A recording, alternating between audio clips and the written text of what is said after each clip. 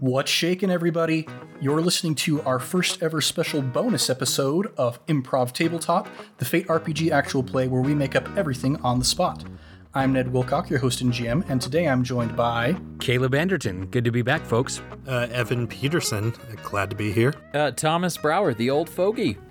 Nice. We're glad to have you here, Thomas, even if you are making us a little bit less hip by your presence. Well, I'm hoping to bring some wisdom, but I think we'll quickly realize that there is no wisdom to be brought by me. So just happy to be here, everybody. Well, that might be a little bit debatable. This is our first time hearing Thomas's voice on the podcast here. You will hear more from him eventually in one of our main campaigns. But the reason why I especially wanted him to be here for this episode, we're going to be doing just like a roundtable discussion, talking about improv, talking about the principles of what makes good improv, and of all of us who were members of Comic Frenzy, our college improv troupe, Thomas has the most experience. He has the most formal improv training out of anybody in this group. So I thought it'd be really good to get his voice and his experience here on this recording here. You know, it's very generous of you to say that I have the most experience. I think it's just because Ned's referring to that's because I was on the troupe the longest. But I think that's because I was what they would consider a super senior.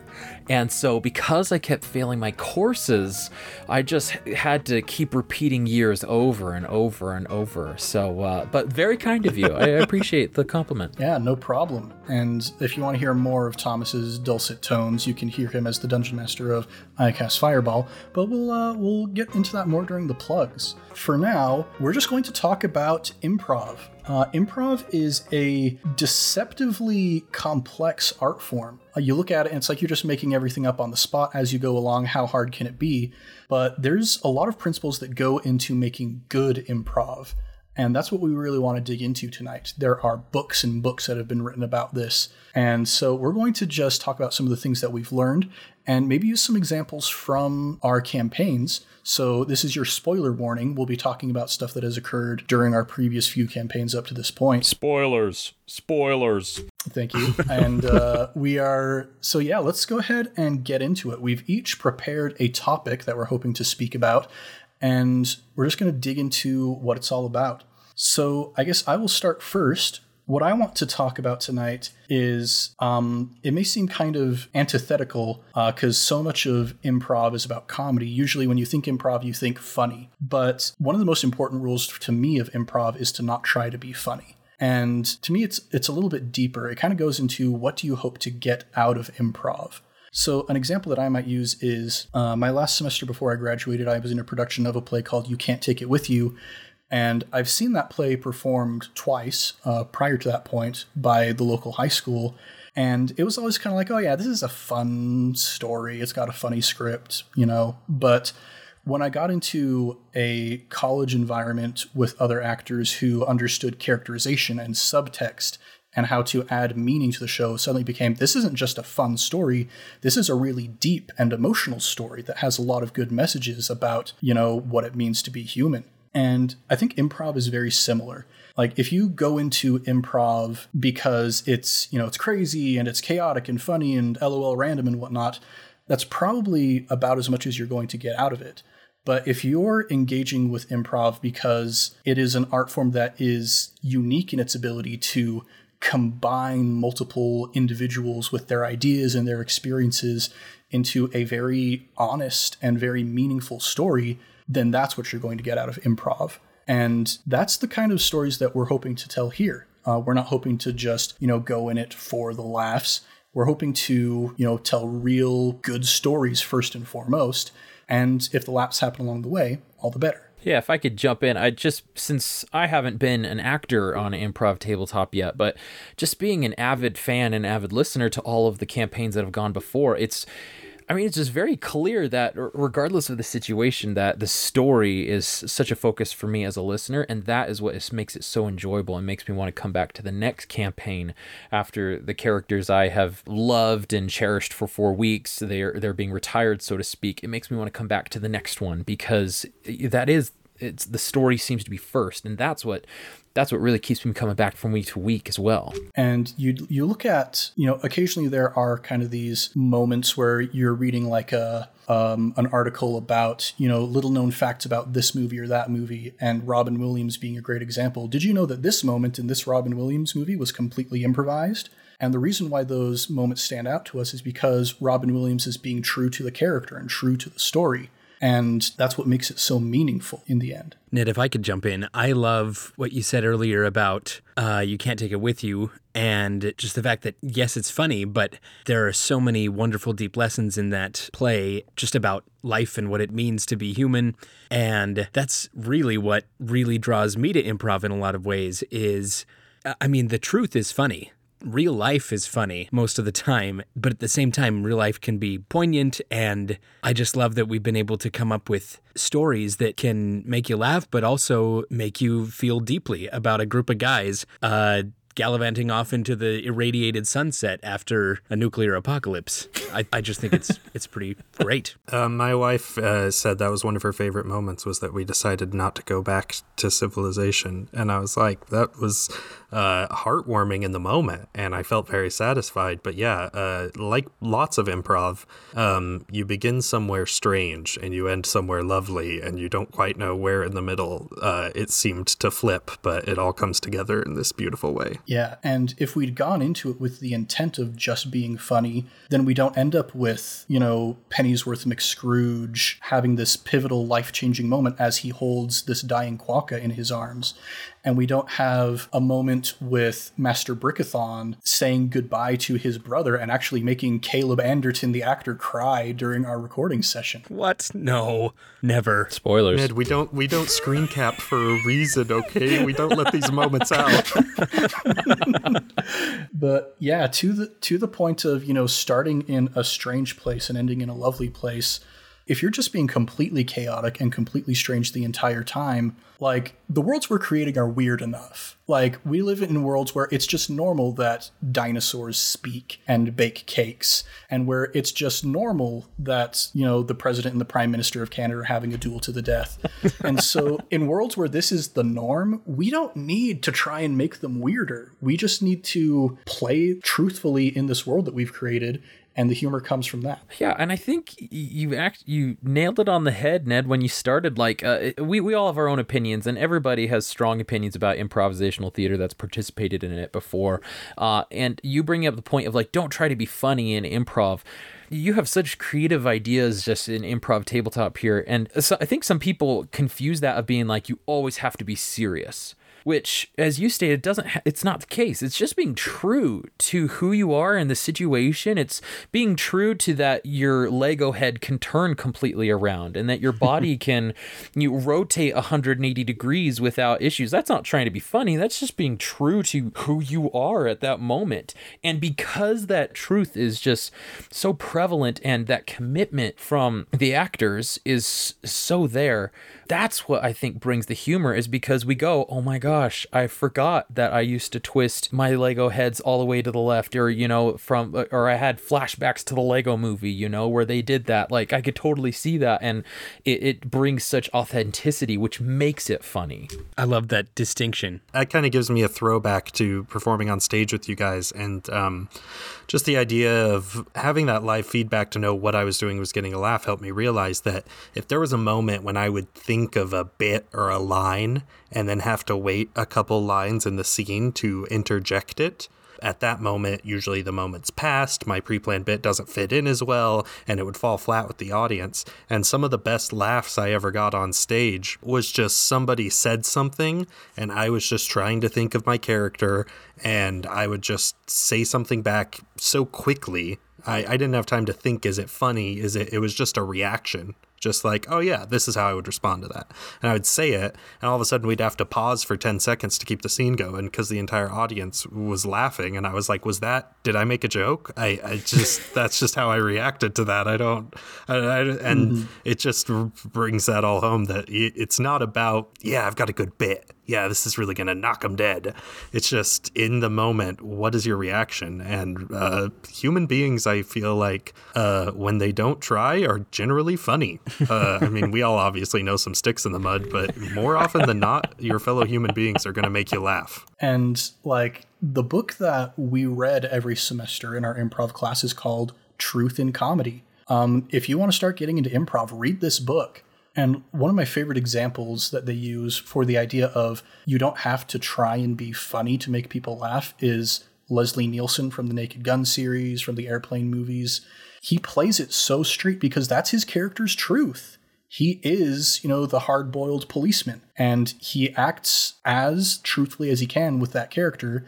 And it's the absurdity of what's happening around him that makes us laugh. Is that drinking problem joke gets me every single time I created a drinking problem, throws the water right into his eyes, just because he has a problem. Oh, it's just, yeah, exactly. That commitment and that truth of that chaotic and crazy situation, which Improv Tabletop is great at coming up with chaotic and crazy situations, but committing to it is what really makes it fascinating and worthwhile to listen to. The idea that improv doesn't have to be funny, though, is actually, going away from being funny without trying to just maybe not being funny while improvising. That's actually what made me kind of fall in love with improv. A story I think I've told you guys plenty of times, but I haven't told the world. I'll tell our podcast listeners. The first time I really got exposed to long-form improv was at a summer camp that I went to in high school. And they had a guy there who taught improv classes. He was from California. And then he had a few college-age kids who were like counselors that worked at the camp. And a few of them were in their like local improv groups. And so they would put on just these little improv performances for anyone who wanted to come during like the free hour. And I would go to them because I thought they were funny. My only exposure to improv up to that point was like Whose Line Is It Anyway, which is very kind of jokey.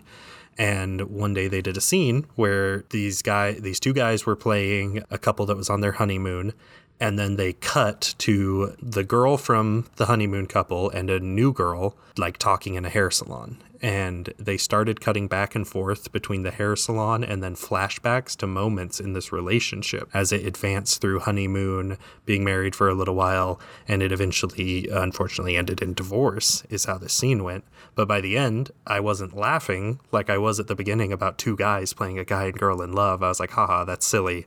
And by the end, I was like, I am genuinely emotional that I just watched this couple's relationship as they went from honeymoon to divorce. And I came here for a funny improv show. What is improv? What is this art form? How do I learn more about it? This is the most beautiful, this is one of the most beautiful piece of arts I've experienced. And what's so beautiful about it is it happened here. No one recorded it and it's never going to happen again. There's no way to record it. There's no way to recreate it. We just all shared this moment. And I immediately was like, I need more of this in my life. Which is why our product is in Fury, because we do record it. I just want to make a comment here real quick. I feel kind of self-aggrandizing using all of these examples from our show. Like, we're not trying to claim that we're the best improvisers in the world by any stretch of the imagination. Nope. But we're just trying to help contextualize this for you guys. We make mistakes. Things that maybe we regret doing, like, maybe you regret chopping off somebody's arm during the middle of a baking competition. But, we're just trying to, contextualize. These are the stories that you guys have heard. So these are the examples that we're using for you. Hey, a moderate consequence is a moderate consequence. I mean, you could have cut off his head, That's true. I mean, you have two arms. That's pretty much. You didn't seem to regret it much when you chopped my arm off. Well, I hide my emotions well. Anyway, any other comments about the idea of truth in comedy, not trying to be funny? I just think it's a great place to start for anyone who wants to get into improv. When we would run auditions at college, that seemed to almost throw a lot of people off. Because a lot of people, it's just one of the most common misconceptions is that everyone's trying to be funny. And that's the number one way to make, improv kind of gets a bad rap in popular media and pop culture. You can find a joke in almost every sitcom about how insufferable improv shows are. And I think that comes from improvisers who try to be funny in their shows. Yeah, not only that, but it's honestly, the third time I went through my senior year in college, I had this realization that, it really takes a lot of stress off of the improver itself, themselves, like, and a lot of anxiety. A lot of people are like, I can never do that. I can never think of something something on the fly. Well, yeah, when you have a goal and you're trying to be funny and you're trying to hit this specific funny bone, then yeah, of course you're going to be stressed. Of course it's going to be nerve-wracking. This is why singing games terrify me, because you have to fit a specific formula, or like rhyming games have terrify me as well. Why I can never do a poetry slam like some of us can. So that's a generous term for it. But like if you're not trying to be funny, if you're just trying to be true to who you are, who your character is, it takes so much pressure off of it, and it just allows you to enjoy it more, and to give more as well. Agreed. Well, speaking of agreement, let's move on to our next topic. Solid segue. That was amazing. Oh, thank you. The fundamental rule of all improv. Caleb, would you like to introduce this for us? Sure. Yeah, this is one that most people, even with little improv experience, have heard about, and that is yes and. I mean, it's pretty simple, but like all things improv, there's some depth to it. So first we'll just talk about the yes of yes and.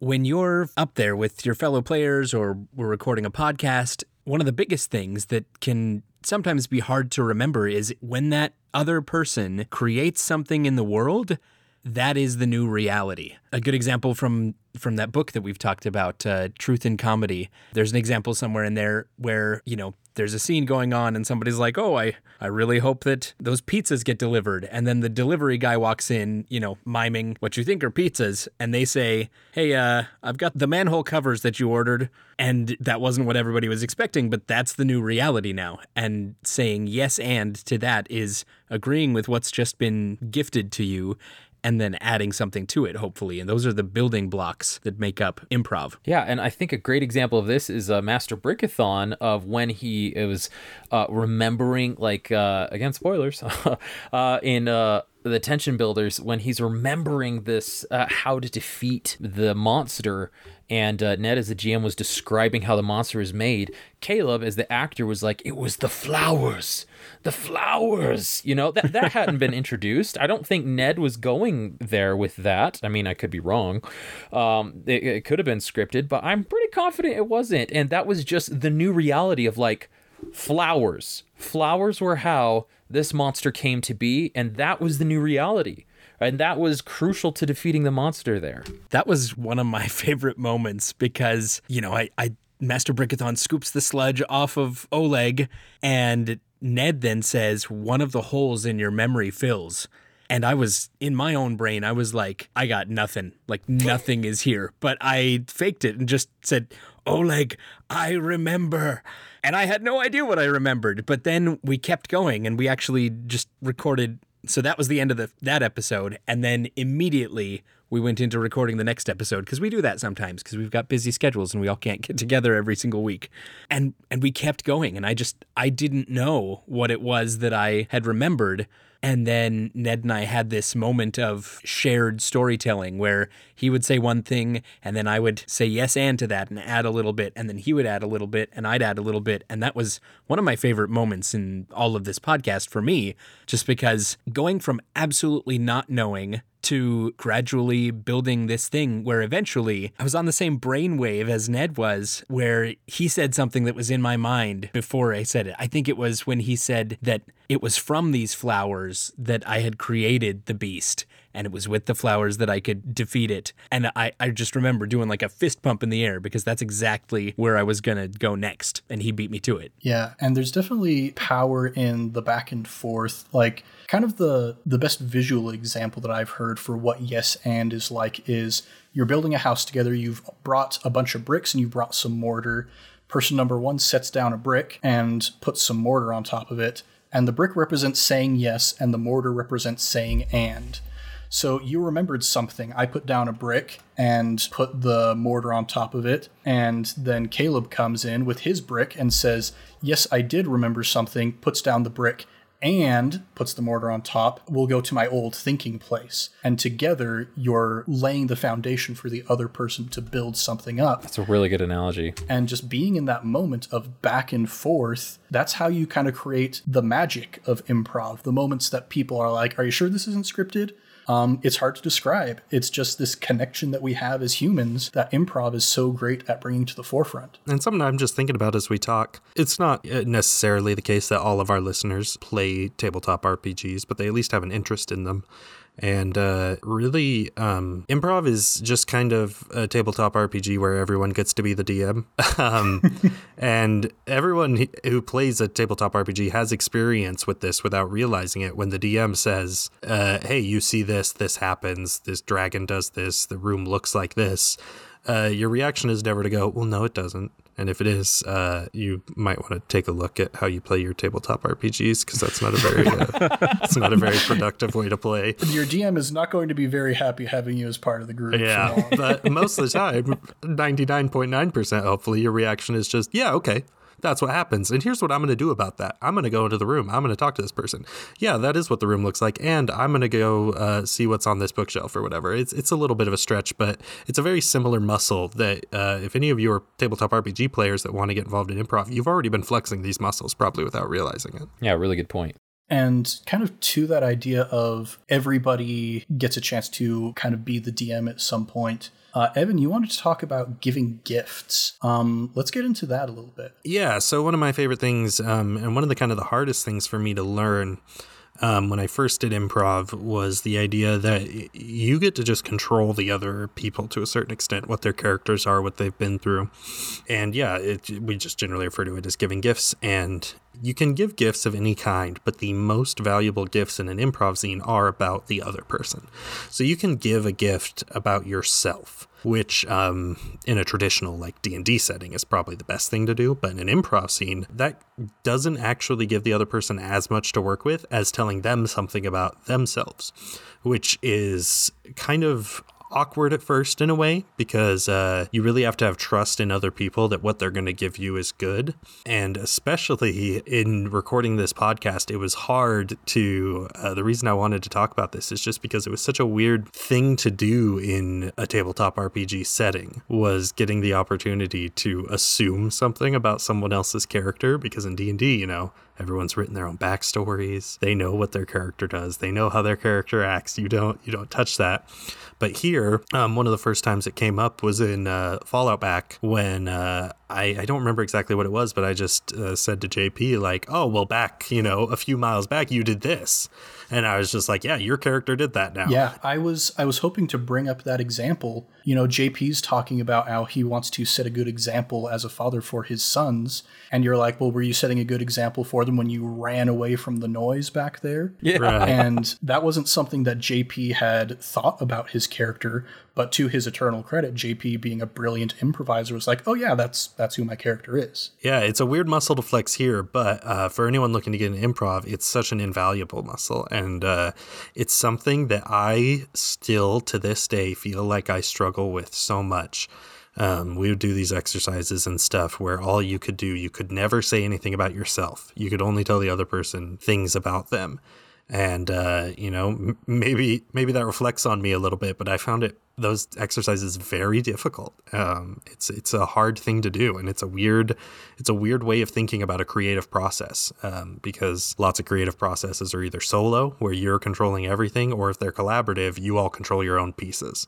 But improv is really, we're all sharing the toys here. Yeah, when, kind of on the surface, when you think of the idea of telling somebody else something about their character, there is kind of a bit of a recoil, especially if you're coming from, a TTRPG tradition where you come up with very detailed backstories and whatnot. But in the improv tradition, it's one of the best things you can do. We call it giving somebody a gift because it takes the mental strain off of them. I don't have to try and figure out what my character is doing because somebody else has just told me what it is. Yeah. And you take that and run with it. And this principle, Keith Johnstone, a great improv teacher, called this endowment. The idea of an endowment is, if you endow something or someone, you are giving power and ability and strength to that thing.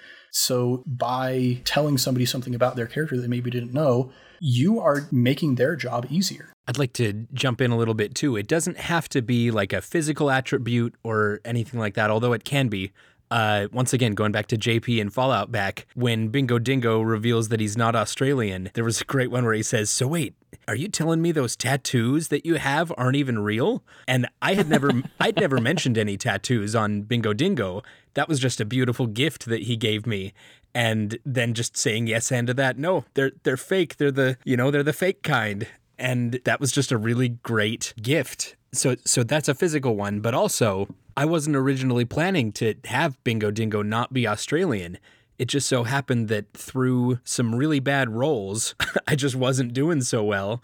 And then Evan and JP's characters also gave the gift of like, man, this guy's a little shady. He seems a bit insecure with himself. Maybe he's not who he says he is. And that's where that idea came from. Okay, like, yes, and I've been endowed with this gift, and that's where the reveal came from. It was the next logical place to go. Yeah, and just to build on that, like, the gift doesn't have to be physical. It doesn't have to be a backstory like sentence that you have to give to your teammates there, but it could just be a simple reaction. Like, somebody could whisper, something to you, and like, you can react very scared as a result of it, like, oh, and then you're giving that person, oh, they're afraid of my character. That is endowing me with a sort of authority or position of power. And so therefore I can run with that. Like exactly what you said, Caleb, like them doubting you were like, oh, this is wonderful. That means maybe I am a fraud. That's a wonderful gift to how they are reacting to my random rolls here. But it's just another way of incorporating that into the story and saying yes and that sort of endowment. Yeah, and Thomas, your topic that you wanted to talk about was kind of more broadly speaking this idea that everything is a gift, the power of shared creation. And if we look at that example of Bingo Dingo with the tattoos, it was something that was so spur of the moment, but it became a greater part of the story as Bingo Dingo was trying to find acceptance in kind of this strange family unit. Suddenly Dave and Buster are drawing fake tattoos on their arms because they want to be like Bingo Dingo. Yeah, no, exactly. Like everything, I don't know if this is more advanced or if this is more just like a concept that doesn't get talked about a lot or brought to the forefront of improv because people might be trying to be funny or focusing on the yes and, but just building on top of this yes and endowment is that every single thing in the scene is a gift to everybody. The easiest example of this is when at the beginning of every campaign, there's an ideation, which an ideation I think is something rather unique to our personal experiences of what we did from our college days, where you share real life experiences and then you have a pool of information, you have a pool of like ideas to pull from and to build on top of that. That way you have some sort of foundation to move forward with. But yeah, everything being a gift of like people's reactions, these fake tattoos to further emphasize this status of Bingo Dingo and to further emphasize the influence Bingo Dingo has over these kids in the outback here. Like everything is just a beautiful gift if you allow it to be and if you really try to just accept what your teammates are giving you. Yeah, every idea that comes from any of your teammates is the best idea in the world. Yeah, exactly. I mean, there's an exercise that we used to do, I think it's just more of a warm-up exercise, but it was called Advertising Company or... The Ad Game. The Ad Game, that's what it is. Thank you. But yeah, it was just like, and the whole point of it is you have to like come up with 8 things collectively as a group. The 8 things you have to come up with are set, meaning you have to come up with like somebody who's going to sponsor it. What's the ad? How is it going to be packaged? So on and so forth. But regardless of what anybody says, even if it's something really basic, like, oh, we're going to package it in a box. Well, that's not really creative, maybe, or that's not really unique, but it is the most amazing idea in the entire world. Therefore, we are going to run with it and we're going to do amazing stuff with it. Everybody's cheering, clapping their hands, like as if you're in a really intense like board meeting about this product that you're gonna ship out. Absolutely. And you know what? It's so, again, just as a listener, it's so apparent that everybody on Improv Tabletop thus far has been using that idea of every single thing, no matter how small, no matter how minuscule it is, of like, oh, this is just a throwaway comment I'm giving of like, no, like it's gonna be latched onto by somebody else because they're gonna have an idea where to go with that, and so every single thing can be a gift in an improv scene, and it's just it's just an amazing experience to see something that Evan's character says of like, maybe he's not on the up and up, you know, or maybe he's like a fraud, to just turn into this left turn through this creative experience. And it just goes back to thinking that every single word, every single reaction, every single environment setting is a gift to everybody. I think sometimes the gift that you're going to package the item in a box is a really underrated gift, you know, and it's something that scares people out of doing improv is if they're playing that game and they throw out the box, you know, they want their instinct is to beat themselves up because, like you said, like, oh, was that creative enough? That was kind of a basic gift. But like, what better thing to build off of? There's so much we can do with that now. That's such a wonderful gift. We now have, you know, Ned's brick and mortar thing. Yes, it is a box. And all these boxes are made out of stainless steel. Shipping costs are going to be enormous. Like, there's so much you can do with that. And our product is a giraffe. Right? Like, there's so much to work with there. And so, like, I don't know, if the purpose of this discussion is to help try and encourage people to get into improv, don't be afraid of giving the gift that it's a box. Don't be afraid of giving a gift that's basic, because, you know, that's what you need. That's everything you need. Sometimes the most basic things are just the foundation you build off of to make something great. Yeah, and you shouldn't try to be funny, right? You just need to be true to that situation, you know? You just have to be true to your character. And you'll be surprised. When Bob Ross puts down a base coat of white paint, I don't think he ever was like, that wasn't creative enough. There's nothing to work with. Failure. You know, to this point of, you know, having those doubts of, was this good? Was this the right thing to do? One of my favorite things that it talks about in Truth and Comedy is this idea that if you're in a group of supportive players, then nothing is a mistake. There are a couple examples that particularly come to mind for me from Jurassic Bake Off. That being our first campaign, we were a little bit rusty, we can admit. And there are definitely moments I look back at that. And so I've already talked about, you know, chopping off Dave's arm as the moderate consequence. Great choice. Absolute great choice. Well, yeah, in the moment, I was thinking that was the wrong choice. That was tonally inappropriate. I've ruined the entire story. But, you know, to their eternal credit, Caleb, JP, and Evan took that and they ran with it. And they used it as a vehicle to realize maybe this isn't what we want. And, you know, JP turns into a velociraptor, and Dave gives up baking and starts his own fighting school, and Trex goes and just lives on an island off the coast of Maine. And none of that would have happened. We wouldn't have gotten these really unique, satisfying conclusions for these characters if we hadn't chopped off Dave's arm. The other particular example that comes to mind is something that was very informative for the character of Timmy Tommy Tutum, and also for Trex early on when, you know, his name, I can't remember myself now whether his name was originally Timmy or whether it was Tommy, but Trex came in, called him by the wrong name, and we kind of joked about it, and Trex was like, oh, my memory isn't the greatest. And that became such a core part of Trex's identity that there were these gaps in his memory because Professor Fortinbras was doing all these weird experiments on him, it turns out. And we wouldn't have gotten that without this idea of it's not a mistake, it's just a truth, and we need to run with it. I was talking with Ned about that, where we were like, man, gaps in your memory seem to be a common character thing. But it was planned with Brickathon from the beginning, but with Trex, it just, you know, came naturally from the dialogue in the scene. And those are two different ways of coming at a character. You can come top down or bottom up.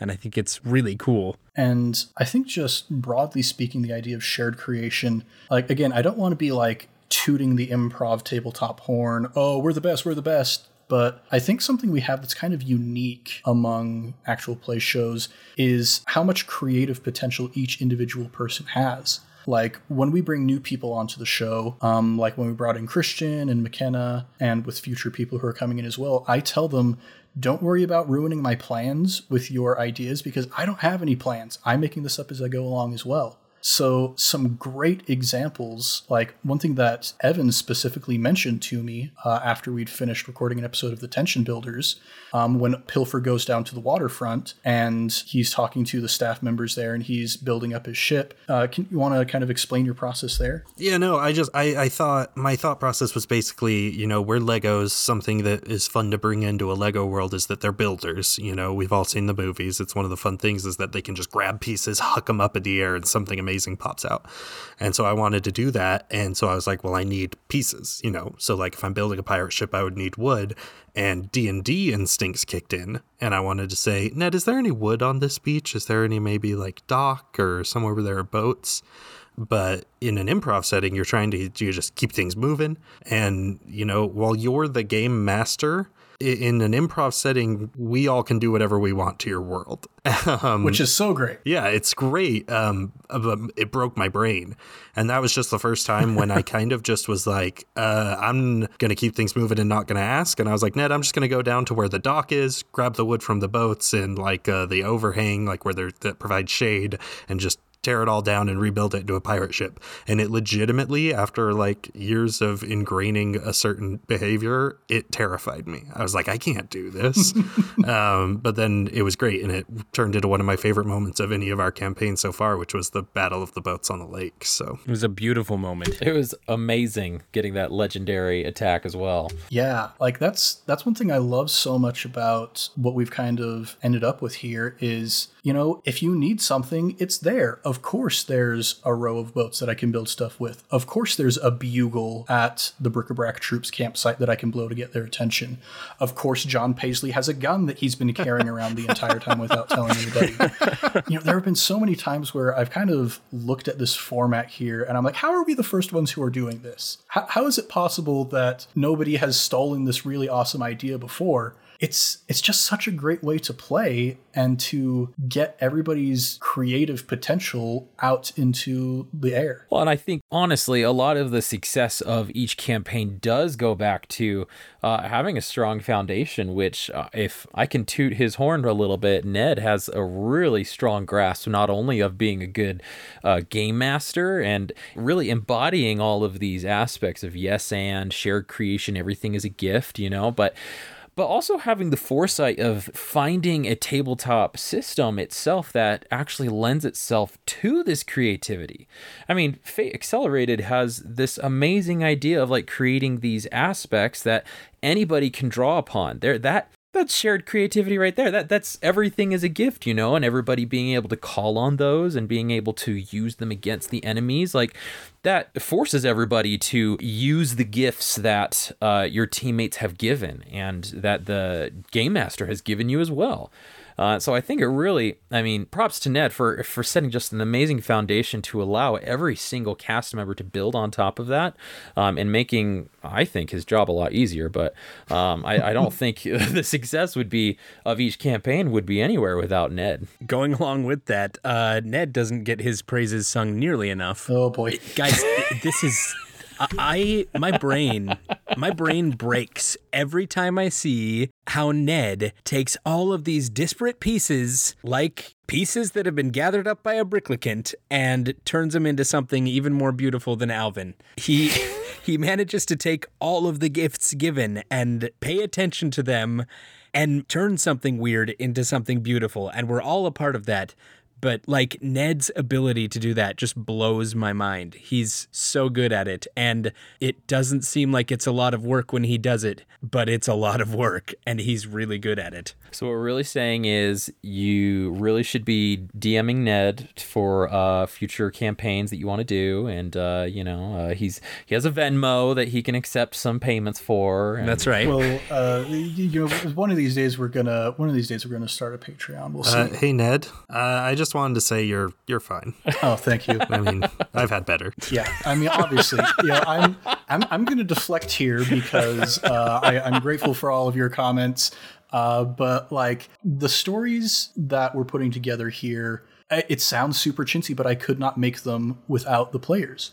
When I look back on some of my most satisfying moments as the GM of Improv Tabletop, let's look at the example of some of my favorite NPCs. Gentry, Dave and Buster, Alvin. These characters would not have existed if, Evan didn't just turn to his manservant and say, hey, set up my tent for me. or if Christian didn't walk into a room full of Lego minifig pieces and say, I'm going to be Victor Frankenstein today. But because you guys did that, these NPCs are brought into existence. And sure, I'm the one who gives them the voice, but they exist because of you guys. And I just get such a kick out of that. This is just a really unique process. And I feel like I would encourage other people who maybe... One of the things about improv is that it can seem kind of hard to try because, where do you have a group to join or classes to take? Some people don't live in bigger cities where those are offered. And if there's anything I hope that comes out of this podcast, I hope more people maybe take this and try it themselves. Yeah. It's like an experiment because it's such a great opportunity to do something creative with friends. And I just hope we're showing them how fun it is. And because, yeah, you can try and incorporate some of this into D&D or other RPGs. But like I said, you can't tell someone too much about their character in D&D because they've got it all figured out. You might be able to throw out something about like a travel. If your DM just kind of skips 4 days of travel, you might be able to throw out a little something that happened on that travel. And that's great. But you still can't mess around too much in that. And like, I love D&D, don't get me wrong. It's just a different experience. So I just hope people, if they're listening to this podcast, don't think it's something that they can't do themselves, Yeah, one of my big hopes with creating this show in the first place is to lower the barrier of entry. We all know how awesome it is to be playing these tabletop RPGs, but a new person looking at something like D&D, they're like, oh, maybe I'll give this a try. Wait, the player's handbook is how many pages? Oh, wait, and then if I want to be the dungeon master, I need to get 2 other books? Yeah. And, if you watch something like Thomas is doing as the DM for iCast Fireball, it can be easy to look at that and be like, this is going to take a lot of work. I really hope that one of the examples that Improv Tabletop can set is you can sit down with literally nothing prepared and have an awesome time with your friends. That's what this is all about. It's about doing stuff you love with people you love. At the end of the day, as much as I enjoy the other logistics of being a podcaster, that's what it's all about. I'm having a great time with my friends. Yeah, exactly. And I just to build on what Evan was saying and Ned was saying, and it really just, all it takes is a couple of people in a room who trust each other enough to just give these gifts and to have a fun time. Like that's really all it takes. Is if you wanted to get in depth into it, you can study the basics of improv, and you can go deeper and talk about endowment and ideations and things like that. But if you've got yes and if you've got trust with people that you care about or that you love, it's going to be a great time regardless. And that's why we're doing it. That's why we're making this podcast for you guys. Hopefully you can get some inspiration from this. That seems like a pretty good place for us to wrap up, probably. We could go on for hours talking about improv. Really, though. We really have. We could talk about story structure. Once upon a time. We could talk about every day. Man, next Fifth Wednesday, we got to bring up story structure, man. That's such a fun thing. Dude. I could talk about story structure every single day. Oh man, yeah. Anyway, that's my bread and jam. Dude, you guys should read the Upright Citizens Brigade comedy improvisation manual sometime, because they're all about story structure. I will. Same here. Well, I guess while we're here, why not let's do a round of plugs. So we've talked about, like, first and foremost, the thing I would like to plug is the book Truth in Comedy by Sharna Halpern, Del Close, and Kim Howard Johnson. Hear, hear. It is our improv Bible. It is so foundational to the way we do things here. And it's a short book. It's not very long. If you want to get into improv, pick up that book. But there are plenty of other great books as well. Like we talked about Keith Johnstone a little bit with the idea of endowment. He's another very foundational improv instructor. Check out Impro. Check out Impro for Storytellers. If you want to learn about story structure, check out the Upright Citizens Brigade Improv Comedy Manual. And you know how much we love Evil Hat Productions, the guys who create Fate. They published a book by Karen Twelves called Improv for Gamers. If you want just a nice little kind of charcuterie board of improv techniques and activities you can try to maybe improve your improv around the table, give that a look. Plenty of great improv sources out there. Go give them a look. Caleb, you got anything you want to plug? Yeah, I think you guys have heard about this before from me, but my wife is making a lot of soap over here, for real, and it's amazing soap. Go check it out. bookloverssoaps.com. But in the podcast world, I recently discovered a podcast made by a good friend of mine. His name is Dr. John Tanas, and he's made a podcast called A Hat Tip for Hands, where he just finds people that he knows or sometimes that he has just heard about here in the Olympia, Washington area, and he interviews them, and it's beautiful. I just recently discovered it and started listening to it, and it's just a really good, uplifting time. If you need some of that in your life, go give him a follow. A Hat Tip for Hands by Dr. John Tanas. He's a really cool guy. Clean your body with soap, clean your soul with good storytelling. That's right. Evan, you got anything you want to plug? First off, I want to say we have 2 bars of that soap in our bathroom right now, and it smells heavenly. That's number one. Secondly, to kind of double down on how foundational truth and comedy is, if you did a test where you went through all your favorite comedians or comedic actors and saw how many had spent some part of their career at Second City, I think you would be astounded, all our lovely listeners, at how many of your favorite comedians have hit that theater at some point. And that book, Truth and Comedy, is basically the curriculum of Second City. So it really is rules of improv that have been imbued in almost every famous comedian of like the last 20 years.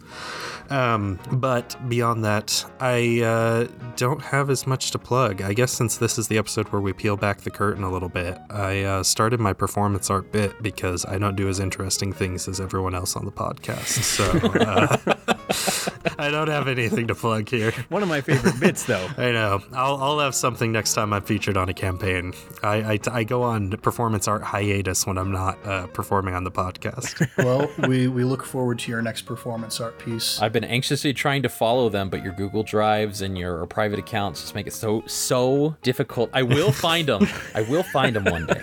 I know. It's elusive.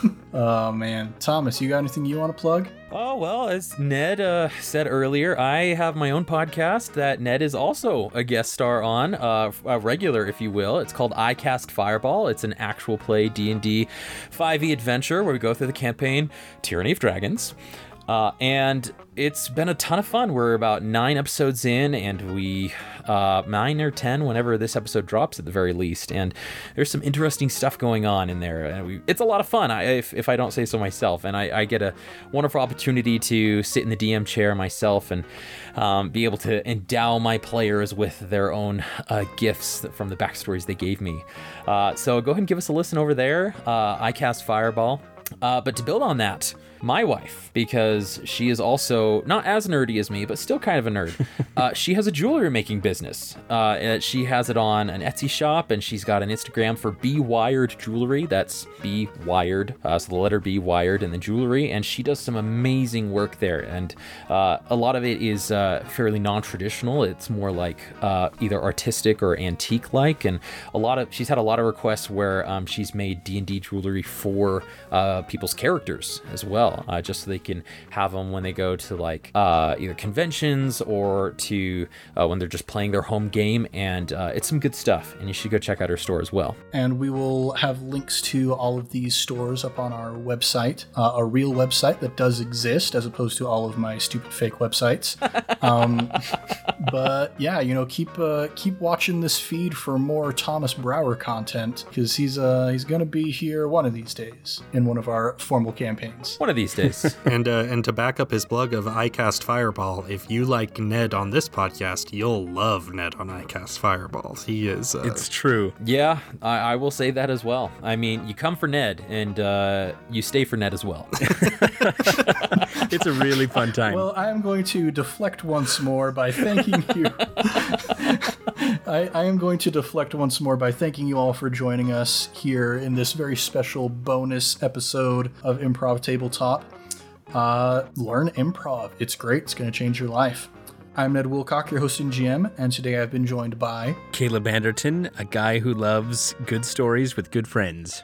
Evan Peterson. I'm just lucky to be here. Thomas Brower, the guy who can talk about story structure all day. Much love and stuff. We'll catch you next week on Improv Tabletop.